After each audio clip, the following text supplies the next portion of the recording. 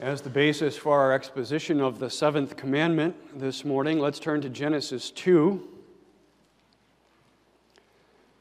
Genesis chapter 2, we'll begin reading at verse 18, and we'll read into chapter 3 and through verse 11. I don't have an introduction to this sermon this morning, so let me announce the theme and divisions. The theme for the sermon is naked and not ashamed. First, the purity of marriage. Second, the ugliness of sin. And third, the highest reality. In Genesis 2, we'll begin reading at verse 18.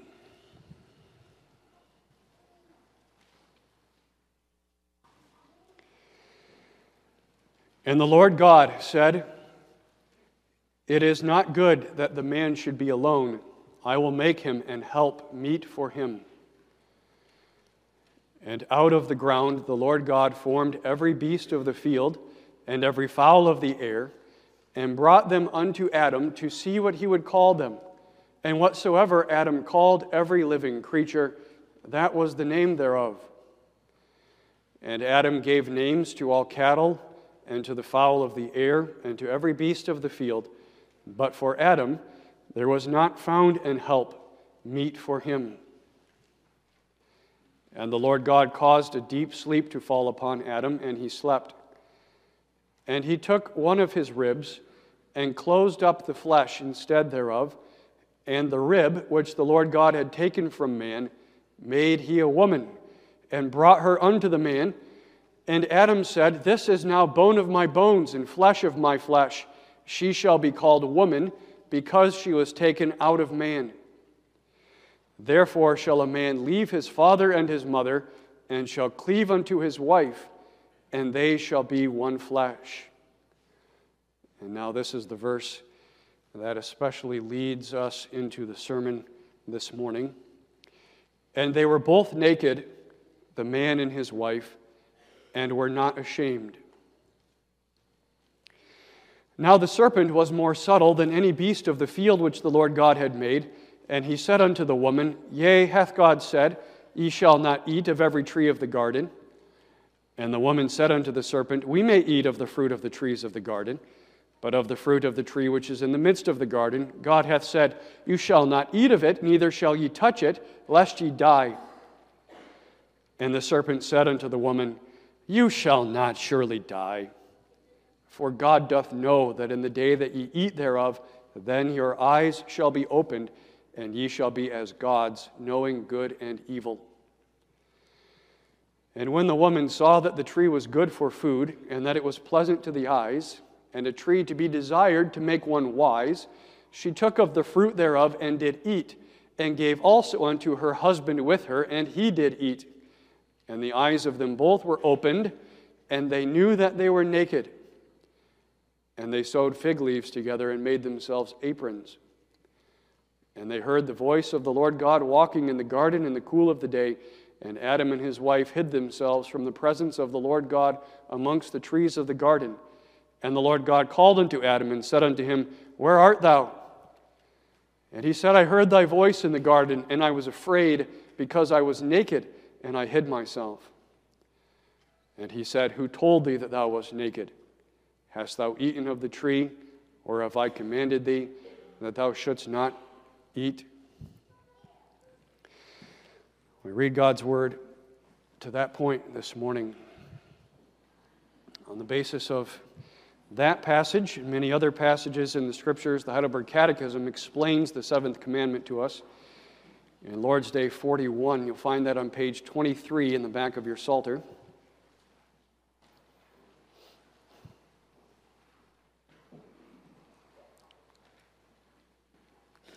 Lord's Day 41. What doth the seventh commandment teach us?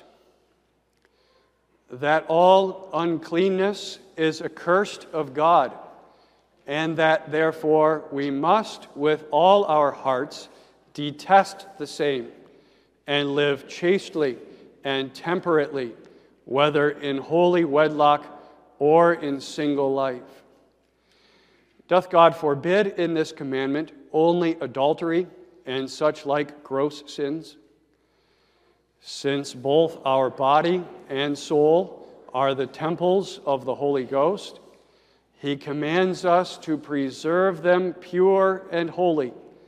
Therefore, He forbids all unchaste actions, gestures, words, thoughts, desires, and whatever can entice men thereto.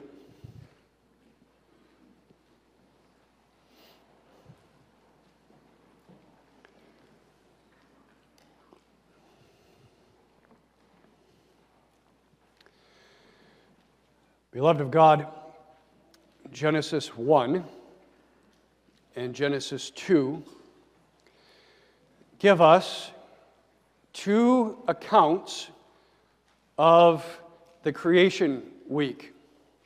Not two contradictory accounts, but two complementary accounts. Two accounts of the same creation week, but from two different perspectives. Genesis 1 gives us the broad perspective. If you would zoom the camera lens out, that's Genesis 1. It covers the whole of the creation week. Genesis 2 looks at that same creation week, but zoomed in specifically on the creation of Adam and Eve and of their relationship. Both accounts are complete in their purposes. Both accounts are beautiful. And both accounts end with words that sum up the work of creation from the perspective that each one is giving. The end of Genesis 1, which is summing up the whole of God's work of creation, ends with those words, God saw what He had made, and behold, it was very good.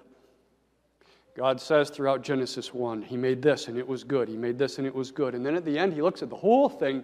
Behold, it was very good. Genesis 2, that's focused on Adam and Eve, their creation, ends in such a way that it shows the beauty of the creation of man and woman and of the relationship together in their marriage. It's those words that maybe seem strange at first or almost feel like they're tacked on to the end of the account. And they were both naked, the man and his wife, and were not ashamed. The intent of that verse at the end of Genesis 2, is to communicate to us the purity, the sinlessness, the shamelessness of life before the fall and of the relationship of Adam and Eve. As we will see in more detail in just a moment, the Bible speaks of the sense of guilt for sin and shame for sin before God in terms of nakedness.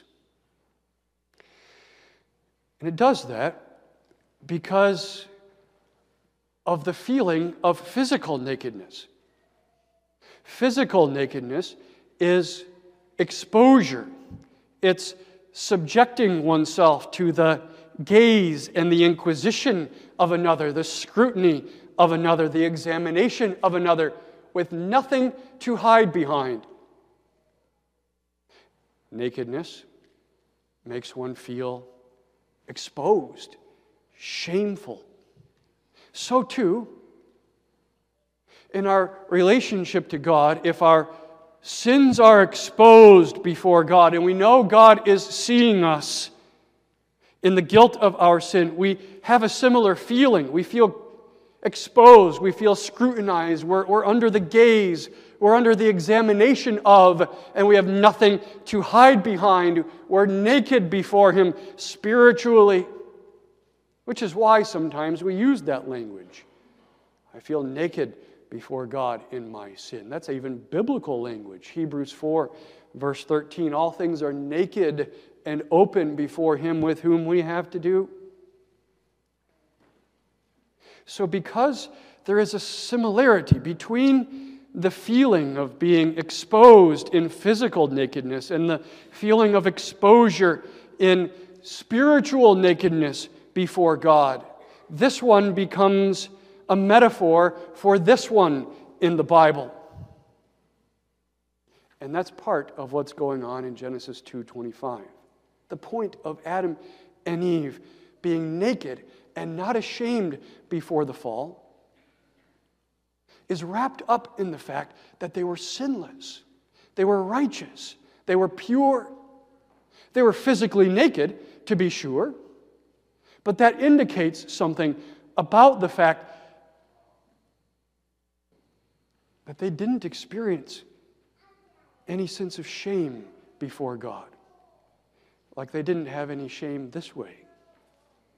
There was no guilt. There wasn't this feeling of being under the gaze of God and the guilt, Him exposing their sins and them having nowhere to hide.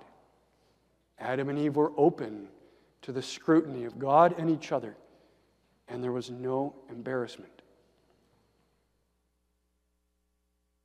And of course, that's contrasted with the way that it is after the fall in what we read from Genesis 3. In Genesis 3, verse 7, the eyes of them both were opened, and they knew that they were naked.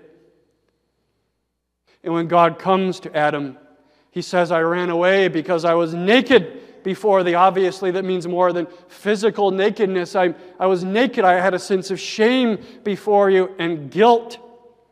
When the Bible says there, the eyes of them both were opened and they knew that they were naked, it doesn't mean that they were blind before this and they were just now given the gift of physical sight. Not at all.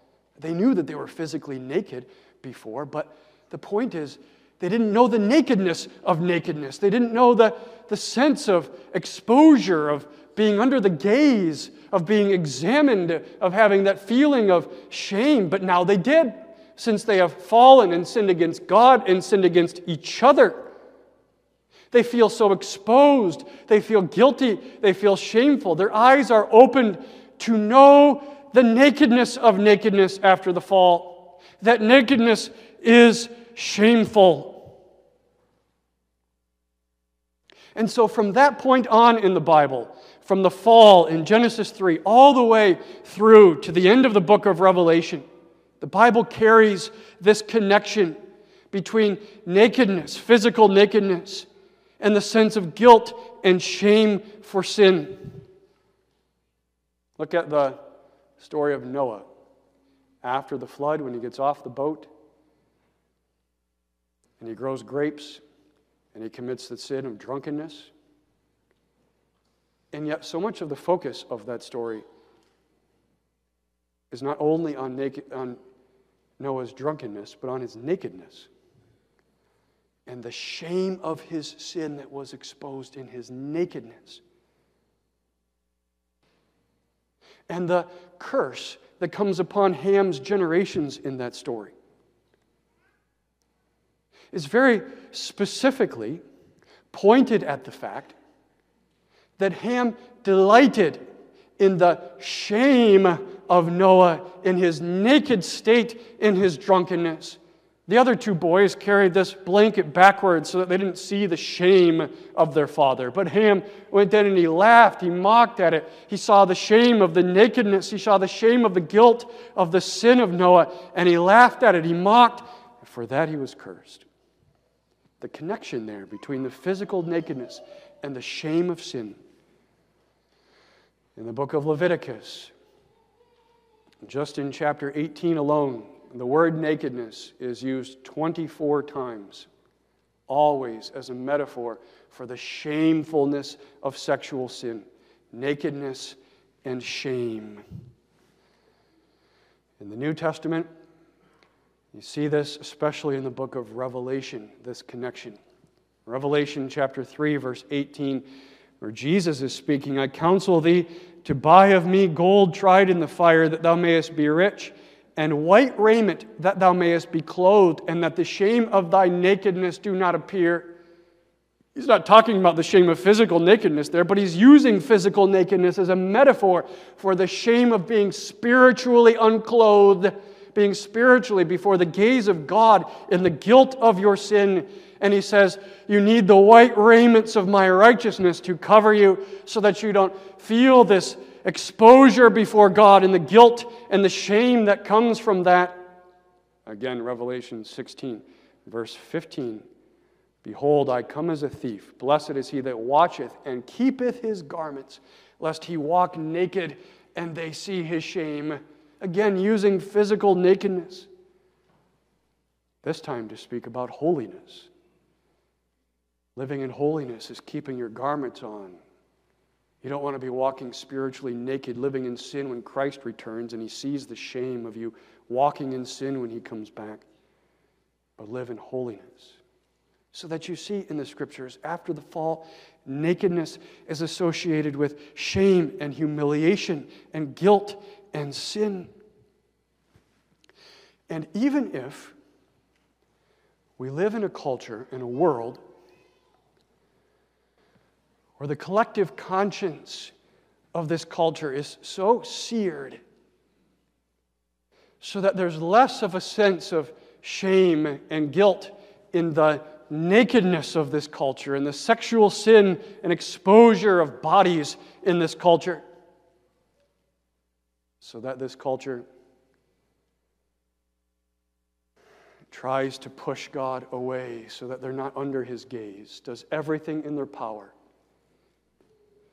to get him far away. That's what the theory of evolution is all about. Get God far away. I don't want his gaze to be upon me. This is what the denial of the Word of God is about. I don't want his gaze to be upon me. And the farther and farther away they think they've gotten him, the farther away they think they've gotten themselves from his gaze, is it any surprise that then in the culture the clothes start coming off? And there's more nakedness and there's more sexual sin and people unclothe themselves on the internet. And yet, even though all that is the case, they can't completely escape it, can they? This connection between nakedness and shame and guilt and exposure before Jehovah God.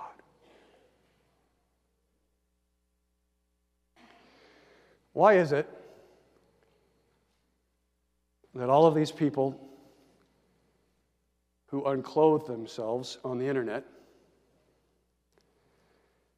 still have shower curtains?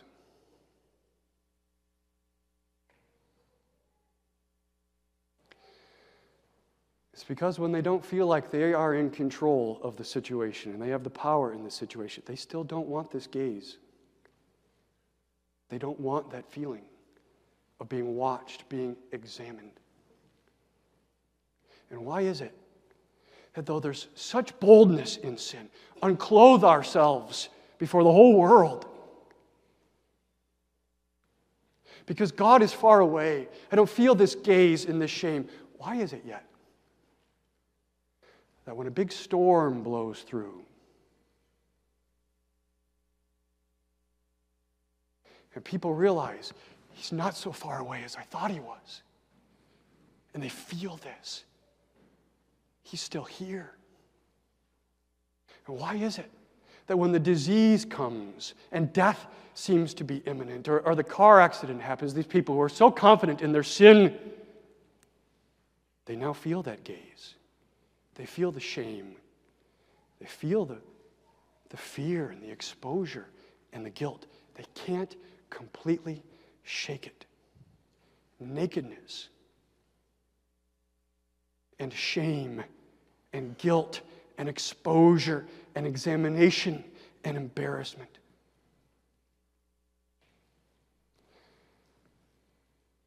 Except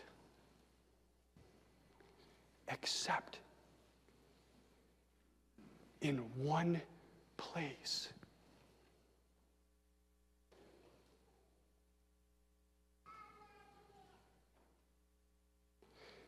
inside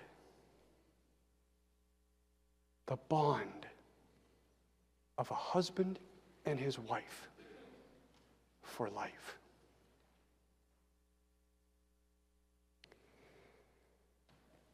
Then it's not shameful.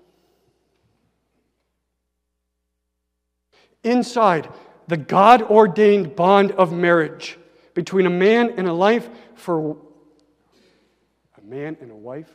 life, God says it's not. Isn't that astounding? Even after the fall, where this connection is so strong between nakedness and shame, God carves out this one place, this one state, this one position that human beings can be in, where they can still have something of what Adam and Eve had before the fall, of being naked and not being ashamed. Already before the fall, in the pre-fall state, this naked and not being ashamed had something to do with the marriage state that God created there. It wasn't only the fact that they were sinless, but it was also the fact that they were married. You didn't miss it, did you? In Genesis 2, verse 25. It doesn't say they were naked, the man and the woman, and they were not ashamed. It says, and they were naked, the man and his wife, and they were not ashamed. The Bible is telling us something about marriage too there. This is before the fall. Marriage is an institution that God created between a man and a wife that bears something of the same purity that Adam and Eve bore individually before God before the fall. They can be naked with each other in marriage and not feel this shame. Marriage is a place God created where one can be exposed like this and not be shamed. And strikingly, this carries through even after the fall. I gave you all those passages where the Bible connects nakedness and shame and guilt after the fall into sin. And yet the Bible still says there is this place where here in the confines of this relationship, the marriage bed is undefiled. It is not shame to be naked. It's not sin. There's no sense of embarrassment and guilt. It's good and it's right and it's true. There is one place, one state, one situation where you don't have to hide who you are before your fellow human being, where it's safe to be exposed like that physically, but then with all that represents too, emotionally and spiritually. Why? Why here in the state of marriage? And why here only? The answer, beloved, is because of how God created marriage as an institution and because of what He created marriage to picture. As an institution, God created marriage as a bond between two persons, a man and a woman, for life. Whether they feel that bond or not, it's there. They should feel it, and they should work to feel it if they don't. But whether they feel it or not, subjectively, it's there that bond is. Objectively, He's created it there.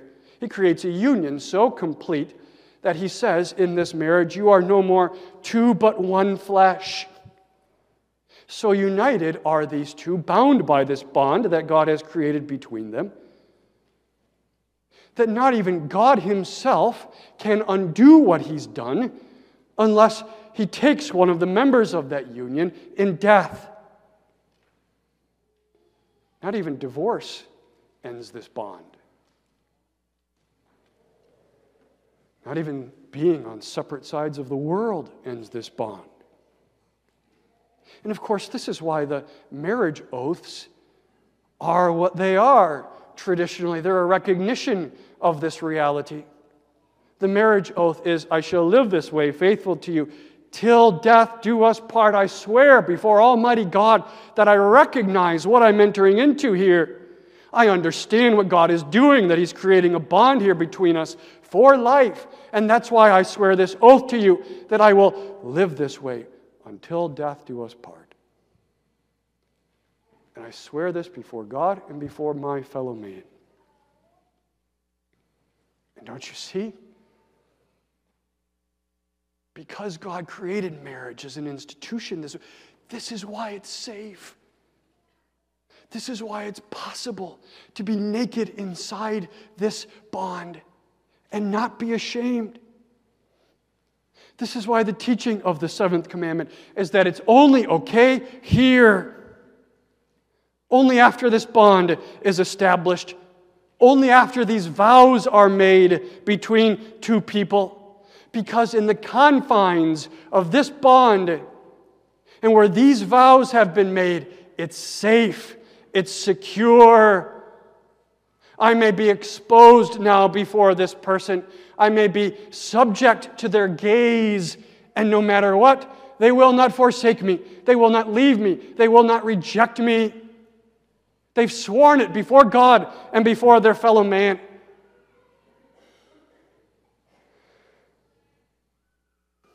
That's why we're scared to be scrutinized, right? It's the fear of rejection.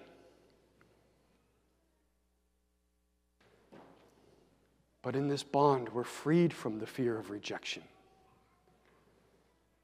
It's supposed to be. They may not. They will not. And therefore it's safe to be naked and everything else that represents. It's safe for me to be open emotionally, to be open spiritually. Only here, in the safety of that kind of commitment, in the context of that God-created bond, can I be naked and not ashamed. This is part of how God's creation of marriage pictures the higher marriage between God in Christ and His church. Because, beloved, as secure and comfortable as a godly biblical marriage ought to be,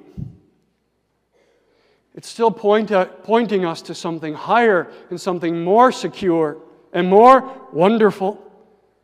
The higher security, the higher safety that comes from this higher bond. The bond of Christ to His church in the covenant of grace. That's what God's covenant with His people is. It's a bond of commitment that God establishes with His church. And the greatest security that God's people can ever know, whether they're married or whether they're single, is there in that bond. In that bond, God swears an oath that is not affected by sin, an oath that is inviolable, and an oath that is quite astounding. In this bond, He swears this: I shall be your God, and you shall be my people. And He takes both parts of that oath upon Himself. He makes that His marriage vow, as it were. Normally, in a vow in this bond, you'd have the one saying, I shall be your husband, and the other shall be your wife. And so you might expect that in these vows of the covenant, God would say, I shall be your God, and we would say, and we shall be your people. And we do say we shall be your people after this. But in God's oath, He says both. I shall be your God, and you shall be my people. The whole thing is taken upon Him. And that's where the safety and the security of this higher bond is found. It's established in Him. He keeps it. He secures it. And because He does so for everlasting to everlasting, it is safe in this bond. His covenant is an everlasting covenant. Psalm 105, verse 10, He confirmed the covenant unto Jacob and to Israel for an everlasting covenant. That's commitment, everlasting. It's unconditional and unbreakable. God says, I keep this, I establish this, I will ensure this, you shall be my people. And part of the effect of that is that I will lead you to say it too. I shall be your people, God. We shall be your people. But this is me. I'll be your God, and you shall be my people. And it's so safe, and it's so secure in this higher bond with these higher vows that when in your living in this bond with God, you say to Him, but God, my sins, how can you say you shall be my people? Don't my sins ruin this bond? Doesn't it mean that I have fallen out of this bond now, the way that I have rebelled against you? And He says, no, you shall be my people. And that's why I send my Son to the earth to take all of your sins in this bond upon Himself, to bear your guilt and your stains, so that it might be true, you shall be my people. You remember how the Scriptures speak of Jesus taking our sins upon Himself? They speak about it as Him covering our nakedness, don't they? Like the animal skins that God used to cover the nakedness of Adam and Eve, a picture of the righteousness of Christ covering our sin and guilt before the gaze of God. Like Isaiah 61, verse 10, I will greatly rejoice in the Lord. My soul shall be joyful in my God, for He hath clothed me with the garments of salvation. He hath covered me with the robe of righteousness. I was naked before Him in my sin, but He covered me with the robes of His righteousness so that I don't have this guilt and this shame before Jehovah God. How else could Christ have done that? Except by taking all of the ugliness and the shame and the guilt of it upon Himself and bearing it away. And how would He convince us that He had done that except He was crucified, hanging there utterly, utterly naked?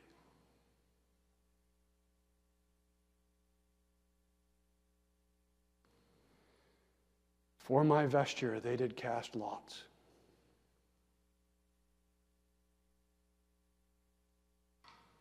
They divided my garment among them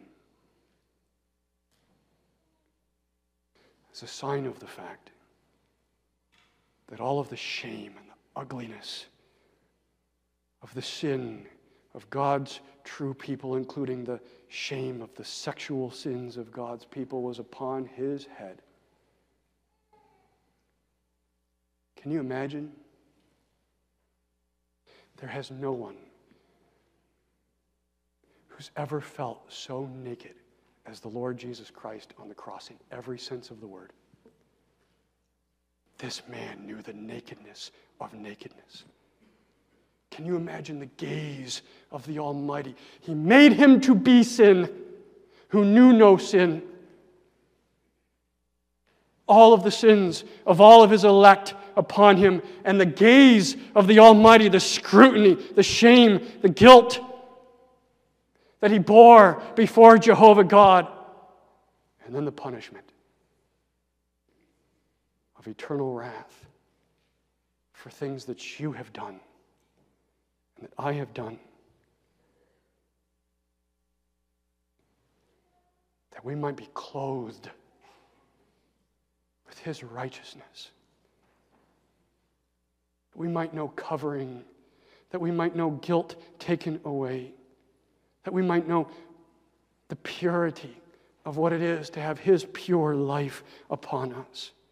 That's how committed he is to his people in the covenant. That's how secure you are in this bond. That's how secure these oaths make you to be, how safe it is in this higher marriage of Christ and his church, never to be forsaken by him.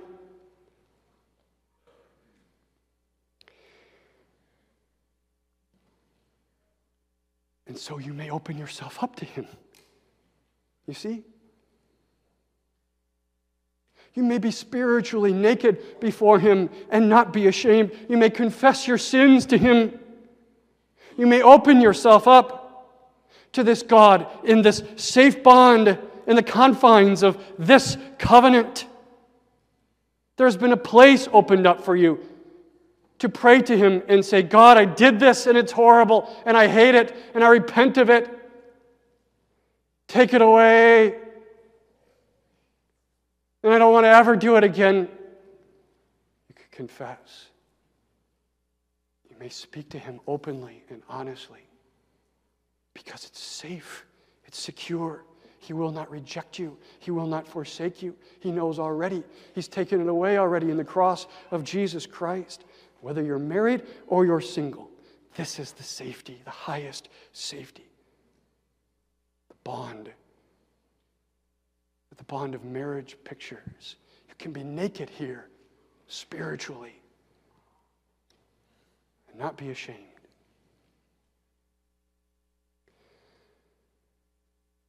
Does your marriage reflect something of that?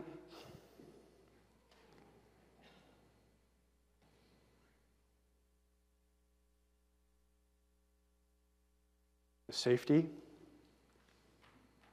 Is it safe for your spouse to be open with you? We say things in marriage we don't say to anybody else, do we? Maybe even confess things in marriage that we don't confess, perhaps, to somebody else. But if there's not something of this security and safety in this bond, then work to get it back. Which means following the way of the Scriptures for how to live in marriage. It's never going to be perfect. It's never going to be sinless, but something of a reflection of that safety and security, naked and not ashamed.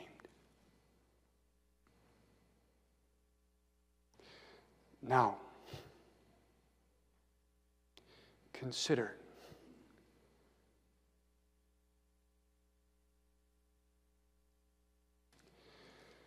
one of the marvelous reasons why God gives the seventh commandment is to protect this place, this one state,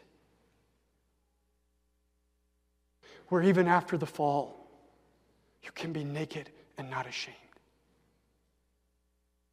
And that the seventh commandment is given to protect this place, also to protect the picture that it is to be on the earth, of this higher bond of His covenant, where you can be naked before God spiritually and be safe. That's what the seventh commandment is for, is to protect it.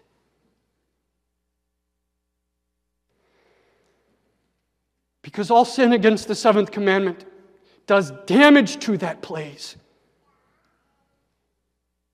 And does damage to what that place is picturing. It does damage, rather, to the picture that is giving of this greater reality. Premarital sex. It does damage. Because it's trying to have this intimate and profound exposure of nakedness without the safety of this bond and of these vows till death do us part. And it's a vicious lie. These two people tried to convince each other, or one tries to convince the other, that it's safe to be naked here. You can be naked here and not be ashamed. It will be okay, and it's not okay. Nobody has given themselves in vows till death you do part in this relationship. God has not created a bond between these two that lasts until the moment of death. There is not safety there. There is not security there. You may not open yourself up there. You will be hurt there. You will.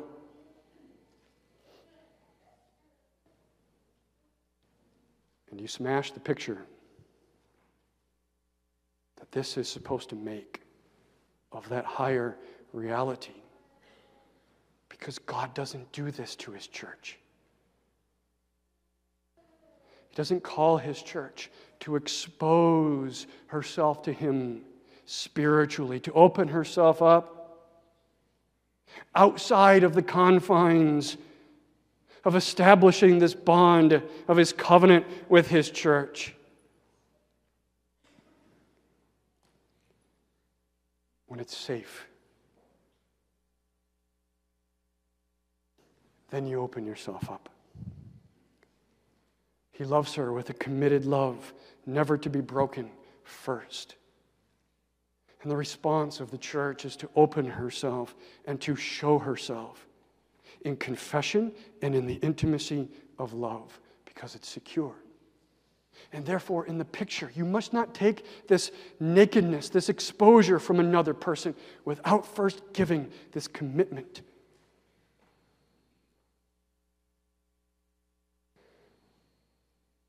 The sin of viewing pornography or nakedness on the internet is the same.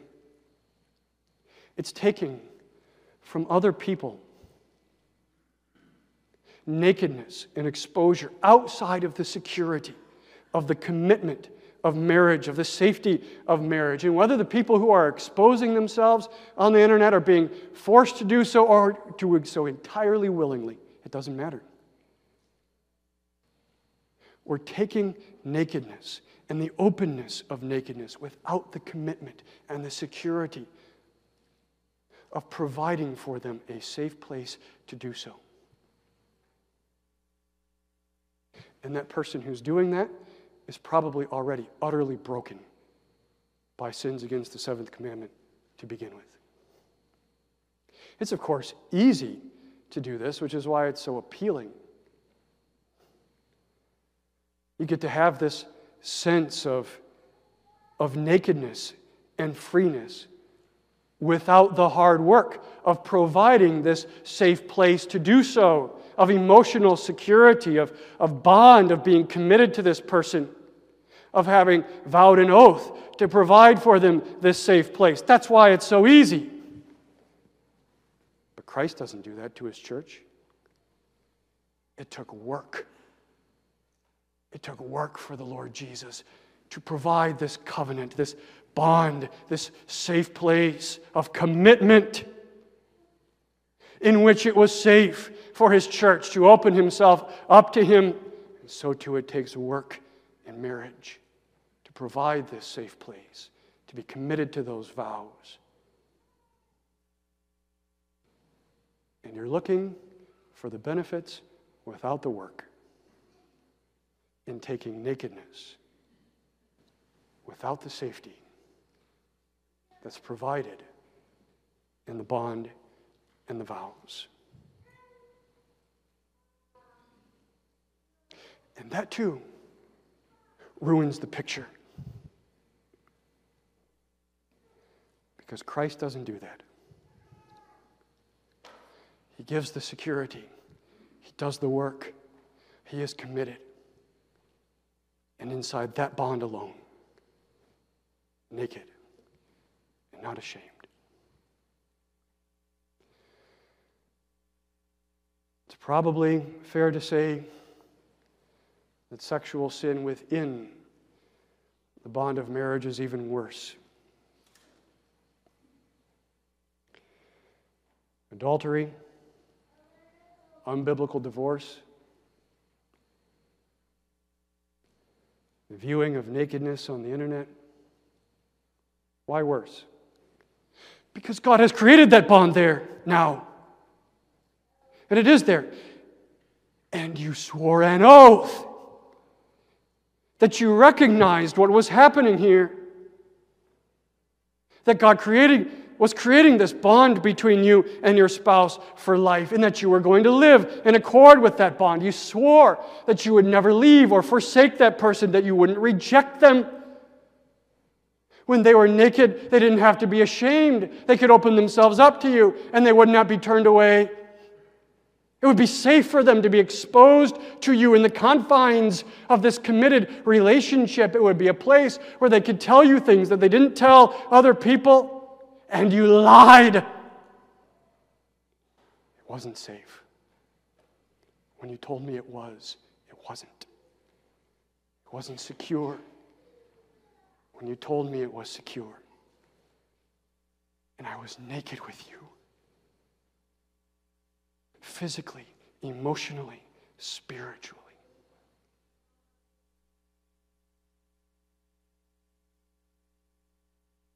If you have had that heartache and that sin performed against you, there is hope in this first, the more secure bond. And if God wills, even back here in the picture, after much work and effort and following His way, if you are the perpetrator, small or great ways, then let us turn in a truly broken, humble heart. And what we've done, what we've broken, what we've ruined, and turn to this Christ for forgiveness and for hope in this bond. And then in this one. Because I don't care, beloved, how prevalent it becomes in society, and I don't care how hardened people's hearts are. Adultery and divorce and sexual sin is pain. It's pain. And one of the most gracious things God ever did was to give His church this seventh commandment: to protect, to keep, and to make this bond the way that He made it to be. Be thankful that your church takes a stand upon the biblical understanding of marriage, its protection.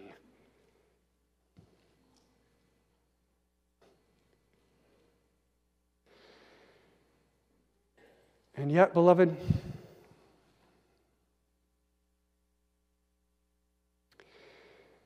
even inside the safety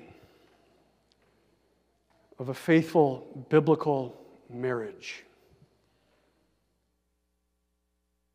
and even inside the safety of that faithful biblical marriage, as Adam and Eve had it before the fall, and even inside the safety of this bond of God's covenant as we experience it in this life, it's still not the fullness of what it means to be naked and not ashamed.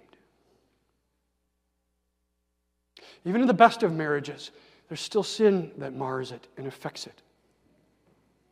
Even in this bond of the covenant of grace, in which there is such security, and we know it, there is still the fact that we are sinners in this bond.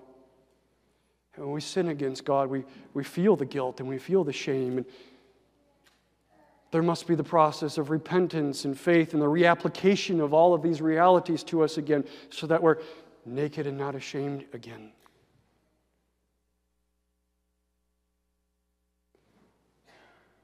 But the day is coming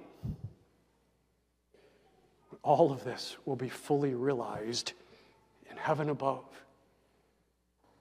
Clothed utterly with the righteousness of Jesus Christ, not only imputed and partly imparted, but imputed and utterly imparted to us, we will be able to be fully open, naked spiritually, psychologically, before Him and each other, and not be ashamed.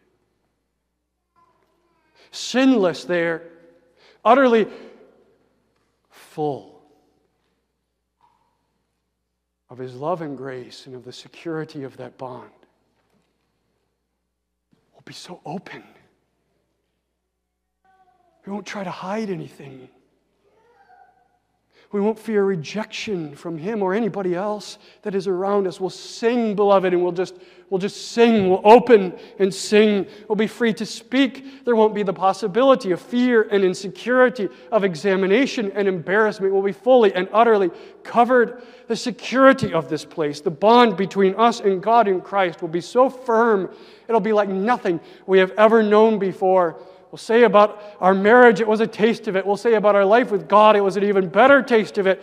But eye hath not seen, nor ear heard, nor the heart of man has been able to conceive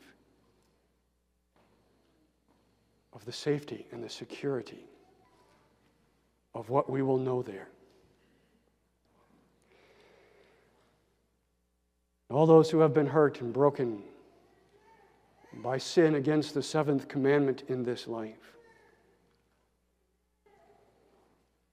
even if they say to the point where I hardly know a thing about the safety and security of relationships in this life,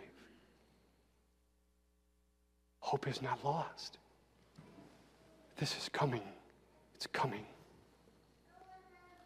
And for those who have good tastes of it in their marriage, even this, you're going to say, not the half of it has been told me. He will love you like you've never known. He'll make you know security like you have never known. And before Him you will be free in the deepest way possible that goes so far beyond anything physical that pictures it. You will truly, utterly, and fully be naked and not ashamed. Amen.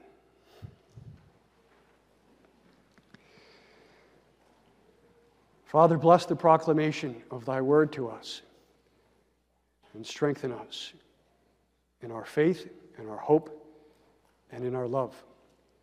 In Jesus' name, amen.